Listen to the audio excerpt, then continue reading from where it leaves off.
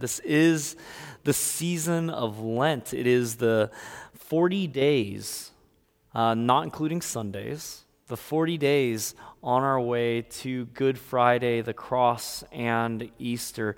It is a time that we remember the 40 days that Jesus spent in the wilderness fasting. It's a time that we remember the 40 years that the Israelites spent walking in the wilderness. And so this morning, kind of have some pictures. We have a path here. This is our trail of walking in the wilderness. I remember growing up in Colorado, going to camp up at Woodland Park, and you'd go out into the wilderness. You'd try to get lost as a little boy. It's always a fun thing to do.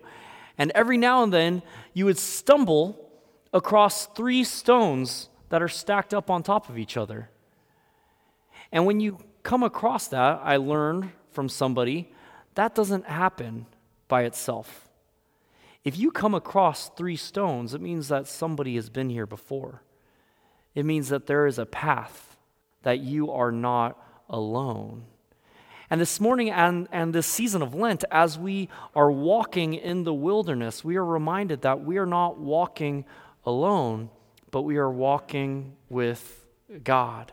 As I've been preparing for the sermon series and these sermons, I've been thinking about walking. I've been meditating on walking, what walking has meant for me. I've been walking around our neighborhood. I've been visiting businesses in the community. I've been walking around here at the church and then also at my house. And I remember something.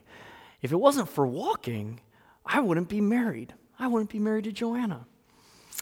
We met when we were in college. I was a senior in college, and she was a junior in college.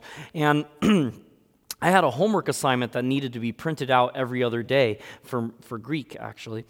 And there was no computer lab in my dorm, so I would always have to go to the junior dorms to print out my homework.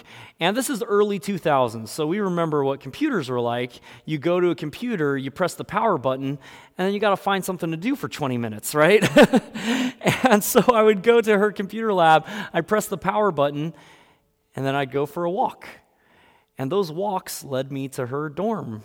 And I would knock on her door and say hi and see how she was doing, and we were just friends.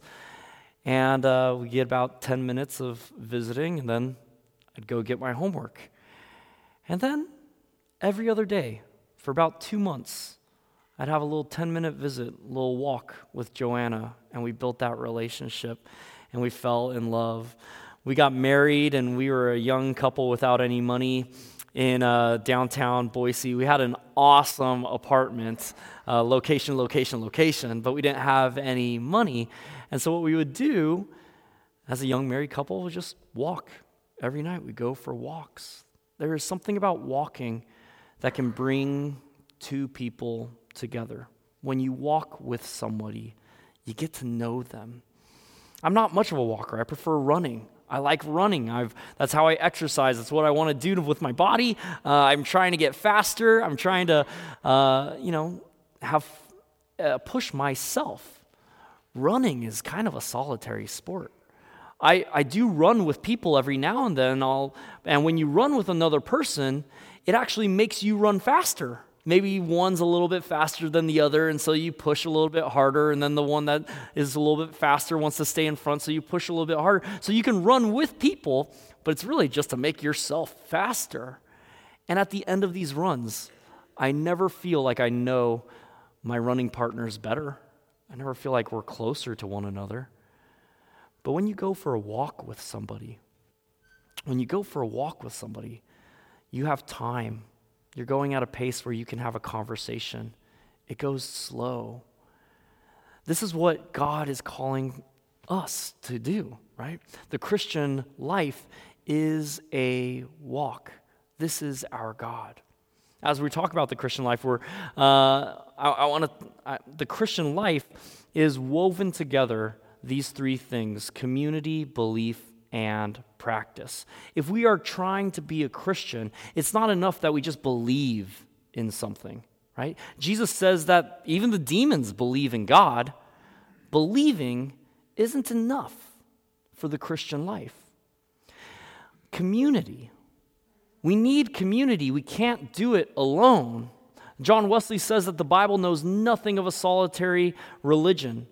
It's not, we can't just, me, myself, and I, go into my room, read my Bible by myself, come out and declare that I know everything about God, right? We have examples of people that do that. They go in and say, I alone have discovered something that nobody else has discovered. God is coming back on December 21st this time. Sell all your possessions and go with me to the coast. Come on, everybody. Those guys always turn out to be wrong. We need community. We need to test what God is saying to me with what God is saying to you. We need one another. So we need beliefs, but belief alone is not enough. We need community, but just knowing people, being friendly with people is not enough to be a Christian. We also need practices because we are human beings. Our bodies need practice. We do need conditioning. When we get involved in certain practices, we change our characters and we shape who we are. And so as Christians, to be Christians, we need to engage in certain practices.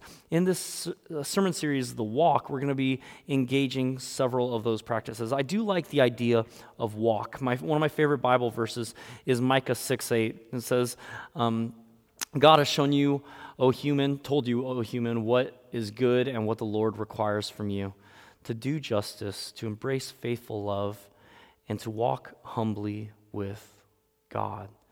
The image of walking pervades throughout Scripture. In fact, we see it that God is a walker. One of the first things we hear about God in the Garden of Eden is that God walked in the cool of the evening to find Adam and Eve. Our God likes walking. When God comes to us in Jesus Christ, this is what Jesus is known for. He's a pedestrian preacher. He just walks from town to town to town. I don't know how fast Jesus could run the 5K or the 10K. I don't know what his speed is. He preferred a walking speed. He preferred building relationships. He preferred telling stories. Our Christian life is a walk with God.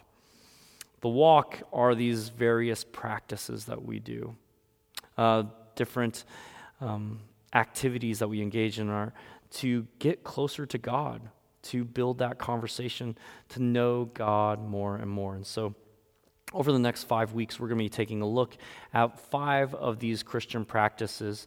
They're found in our membership vows. Last week, we had a couple of new members join the church, and so they recited these vows. If you're a member of the church, then you've said these vows at a certain point. So we're going to let these vows be our guide in our Christian practices over the next 5 weeks. So they go like this: will you uphold the United Methodist Church by your prayers, your presence, your gifts, your service, and your witness? This is what we'll be going through over the next 5 weeks: prayers, presence, gifts, services, and witness. And so today, we start with prayer. What is prayer? Prayer is just simply communication. That's all it is. That's all it is. Is staying in communication with God. No relationship can survive without communication, and our relationship with God is just the same. How are we talking with God? How are we speaking with God? It seems easy. You can do it anytime, anywhere. But then again, it's so difficult, right? Because God doesn't have a physical body. God is not in your face like your partner or your spouse is often. You can forget about God. You can ignore God. And so the first step of the Christian life, which is the easiest, is to just simply talk with God, is so often overlooked and forgotten about.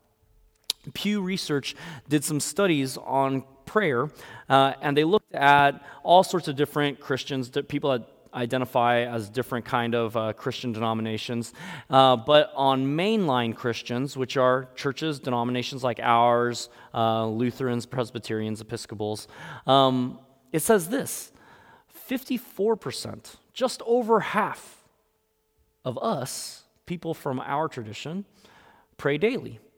Okay? 23% pray weekly. I'm guessing maybe like at church. 15% seldom or never pray.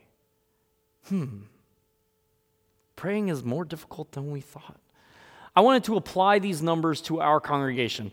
In January and February, we averaged about 145 in worship, but I took a deeper dive into who our people are, and there's about 210 active worshipers in our church. So what does that mean? If we apply Pew Research's numbers to our community, it means about 161 prayers are going up from our congregation every week. Now, that's not nothing. Let me tell you that's powerful stuff. 161 prayers. Betty Ann Green testified in the first service that these 161 prayers got her through her surgery. She knew that she was carried by this congregation and our 161 prayers. At the funeral service for John Jones last week, one of his friends, Ed from Utah, his daughter went through a medical crisis, and he testified that this congregation and our 161 prayers lifted up his daughter and healed her. 161 prayers are powerful. 161 prayers lifted up my daughter, carried us through those difficult times. 161 prayers is powerful. It is strong. So I want to ask, what would happen if we doubled it? What if we doubled it? What would that do to our church and our community? Now, prayer is not just asking God to do stuff in the world. Prayer changes us. When we are in communication, when we are in relationship with somebody, it's not just changing them, but it changes us. How will we change if we double? How will you change if you doubled the amount of prayers going up? If 322 prayers were going up, how would that change the way you looked at people in the church? How would that change your relationships? How would that change your kindness and your gentleness, your joy and your love? How would you change with 322 prayers if we doubled it? How would you change? And now our prayers don't just affect us, but it affects our neighbors and our communities. How would those who interact with us be changed if we doubled our prayers? How would the businesses around us be changed if we doubled our prayers? 161 prayers is powerful, and we've seen it do mighty things. What would 322 prayers do? Now, I would be silly if I asked for only 322 prayers a week. I want to ask this question. What would 7,350 prayers do in this congregation? How would that change you? How would that change our community? 7,350 prayers. That's everyone praying 5 times a day. That's all I'm asking. That's not that much. That's not that much. I'm asking you to pray 5 times a day. That brings 7,350 prayers from this community. How would that change? How would that change our relationships and our communication with one another? How would that change the way we feel towards the community, towards our neighbors, towards our neighboring businesses? How would that change the world if 7,350 prayers came up? Asking everyone to pray 5 times a day. I don't think it's too much. Here's how you're going to do it. 1, just pray first thing when you wake up in the morning. Simple. Thank you, God, for this day. That's all I want you to do. Thank you, God, for this day. Thank you that I have this day. Thank you for the gifts that you've given me. Thank you for this life. Simple. Start your day with a thank you. Then 3 times a day, pray for your meals. Now, as Christians, whenever we gather together, we're about to eat, and we look at each other like, are we going to pray? The pastor's here. We probably should, right? I don't want you to pray just because of me. I want you to pray because you are thankful for God's gifts. And just take a moment before every time you eat and appreciate all the hands that it took to get this food in front of you. Appreciate God's gifts and all the people involved to get this in front of you. And I don't think you have to stop the restaurant and say, "Excuse me, everybody, I'm going to pray for everyone's meals." No. You don't have to disrupt coworkers. You don't have to disrupt anything. Just quietly to yourself before you eat that meal. Thank you, God. It's not lost on me that a lot of stuff had to happen to get this food right in front of me. And I appreciate it. Thank you. Do that 3 times. Do that 3 times a day. And then the last thing, before you go to bed, thank you, God, for this day. I'm sorry if I missed some opportunities. I'm sorry if I missed some opportunities to love. I'm sorry if I missed some opportunities to give. Lord God, I rely on your grace, and I thank you that another day is coming. Good night. That's all I want you to do. 5 thank you prayers a day. Quietly, to yourself. Simple. And if you master these prayers of thank you, and if you want to tack on a few extra words, you can. I think that's okay. But master the thank you prayers. 5 thank you prayers every day. 7,000 prayers coming up from this congregation. You don't think that that's going to change things? That's going to change things. Through the season of Lent, can you commit 5 prayers a day? Morning, 3 meals, and in the evening. See what happens. You don't have to use a lot of words. In fact, Jesus says, I don't want you to use a lot of words. He says, when you pray, don't do it in front of people. When you pray, don't have the tons of words coming out. Just pray simple prayers. God already knows what you need before you ever ask it. It's not about getting God to do stuff for you. It's about communication and keeping that communication alive. Now you might be thinking, Pastor, have you forgotten when Jesus said, don't pray with a lot of words? Your prayers are getting a little long on Sundays, right? I know. And they're only going to get longer, people. No, I'm just, I pray these words on Sunday morning, and I choose them carefully, and I know what I'm going to say usually, and you probably know what I'm going to say, because there are some things that I would never pray for if it wasn't for church. There are some things that I just never pray for if it wasn't for you, for this job, for worship. I very rarely pray for my enemies. And often on Sundays, I get to this point and I think to myself, I hadn't thought about asking blessing for people who are hard, people who are difficult at all this entire week, since last Sunday. I don't often pray for my president. Whether you like him or love him, I don't often pray for him. So it's important for me to include that in our prayers. I don't often pray for the whole church coming together and things being right. So I go down this litany of prayers in case you didn't get a chance to pray for any of these things throughout the week. Here at least is one opportunity to pray for all these things that we may have missed throughout the week. Prayer is personal. We need it. We are human beings. We need to build the character of prayer in our life, to go quickly to God in communication in whatever moments come up. I encourage you to pray 5 times a day. I think we can do it. I think it's going to change our world. I think it's going to change our church. 7,350 prayers. That's what I'm thinking about. Secondly, as we talk about prayer, all the Christian practices, they are always personal. There's something that you have to do, but there's also communal. There's something that we have to do together.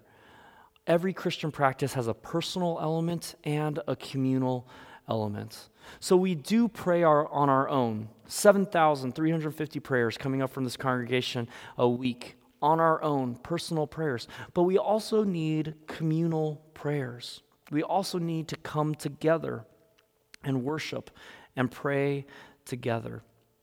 The scripture we just said, Pastor Rick said, Jesus told us to go into our rooms and pray. What are you talking about? Yeah, he does say that. There is a personal component. We must pray on our own.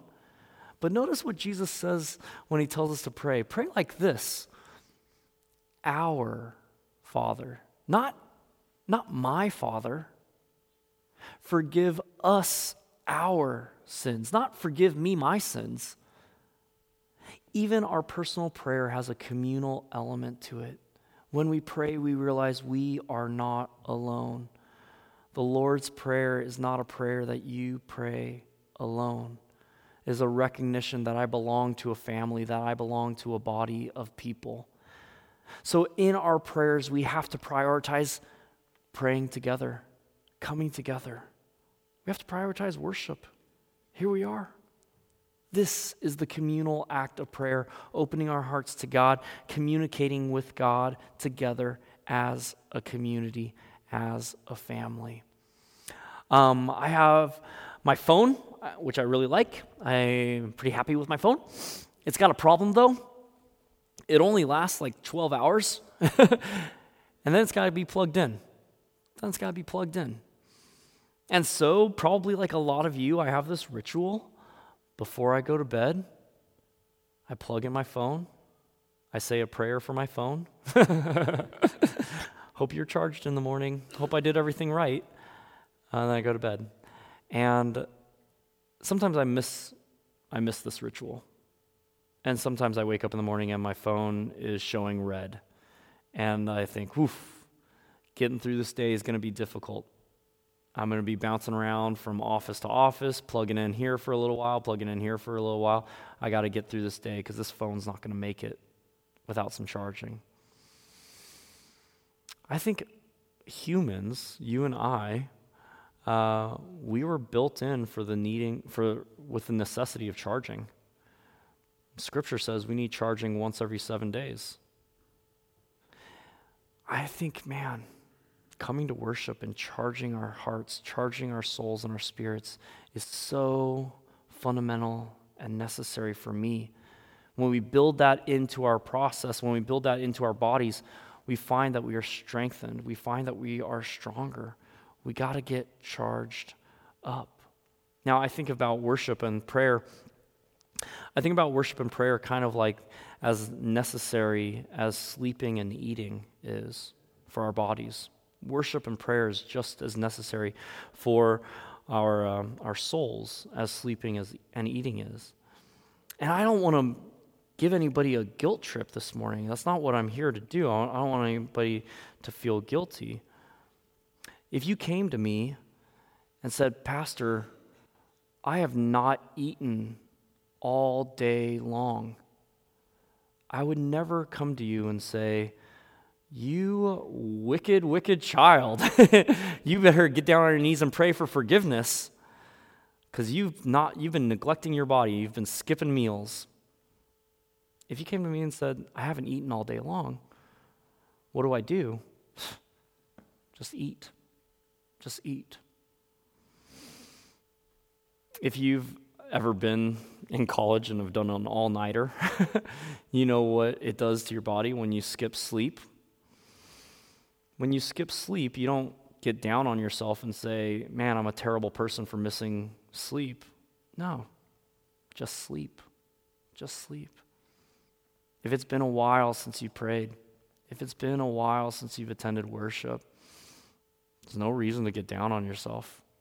Just pray. Just worship. Just be here. Just be charged by God. Average attendance for an active church member has gone down recently, not just in our church, but all across the board. They used to say that active church members were coming 3 times a month. Now it's twice a month. And so we are not putting those practices in. So during this season of Lent and then onward, I want to encourage you. At my daughter's school, they say that you can't miss 10 days of school before it really starts to affect your reading level. If you want to be on grade level for reading, do whatever you can to not miss more than 10 days of school. That's what I want to do for us. I want to challenge you. Don't miss more than 10 Sundays in a year. That's still only about 80% of the Sundays, right? That's still only a B if we're taking grades. But I want to encourage you, get up to that B level. Don't miss more than 10 Sundays. If you can do more, if you want to be an A student, I want you to be an A student too. Prioritize worship. If you're healthy, and if you're in town, be at church. Get charged up.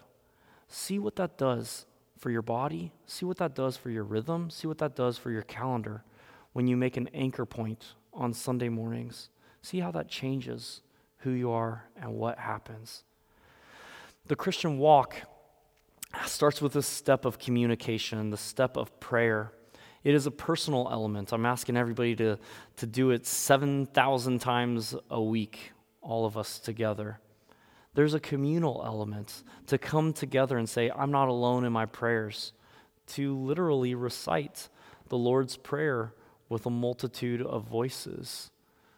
These are some of the steps that shape us and transform us into that Christian life to be more like Christ. Christ never asks us to do anything that Christ won't do. We see again throughout the scriptures Christ getting away to pray by himself. Christ inviting the disciples to come and pray with him. He says, as you walk in this wilderness, as you trace the steps of the Christian life, you're going to see these stones that are stacked up on each other. You're going to see the trail, and you're going to know that you do not walk alone. I am with you. When we come to worship, we come face to face with Christ to remember that we are not alone. In a quite literal way, we take Christ into ourselves through communion. And then, as we leave this place, we're already starting our journey back into the world to take Christ into the world. That's what all of this is about on Sunday mornings. So, before we get to the table, a couple of action steps. They're very obvious, very apparent. First one, pray 5 times a day. You can do it. You can do it. Little thank yous. Thank you in the morning. Thank you before each meal. Thank you before you fall asleep at night. Thank you, God, for this day. Thank you for this food. I'm aware of how much work had to happen for me to eat today, and I appreciate it. Lord God, thank you for this day. I'm sorry if I missed any opportunities. Thank you for the next day and another chance. That's it. 5 prayers a day. 7,000 prayers coming up from this church. Can you imagine how that's going to change you, how that's going to change us, how it's going to change our community? Pray 5 times a day. Commit to being at church. Commit to being in worship. If you're healthy and in town, be here. Get recharged. Get filled up again. Don't beat yourself up if you can't make it. Just make it. Just come. Just come. This is what, these are part of the practices. This is what it is to enter into the season of Lent, to say, God, help guide me, inform me. I'm going to take up some practices that help myself, help get me closer to you. I encourage you to step up your prayers, to step up prayers at home, 7,000 prayers, to step up your prayers here, be present, and watch what God will do through you and through our church.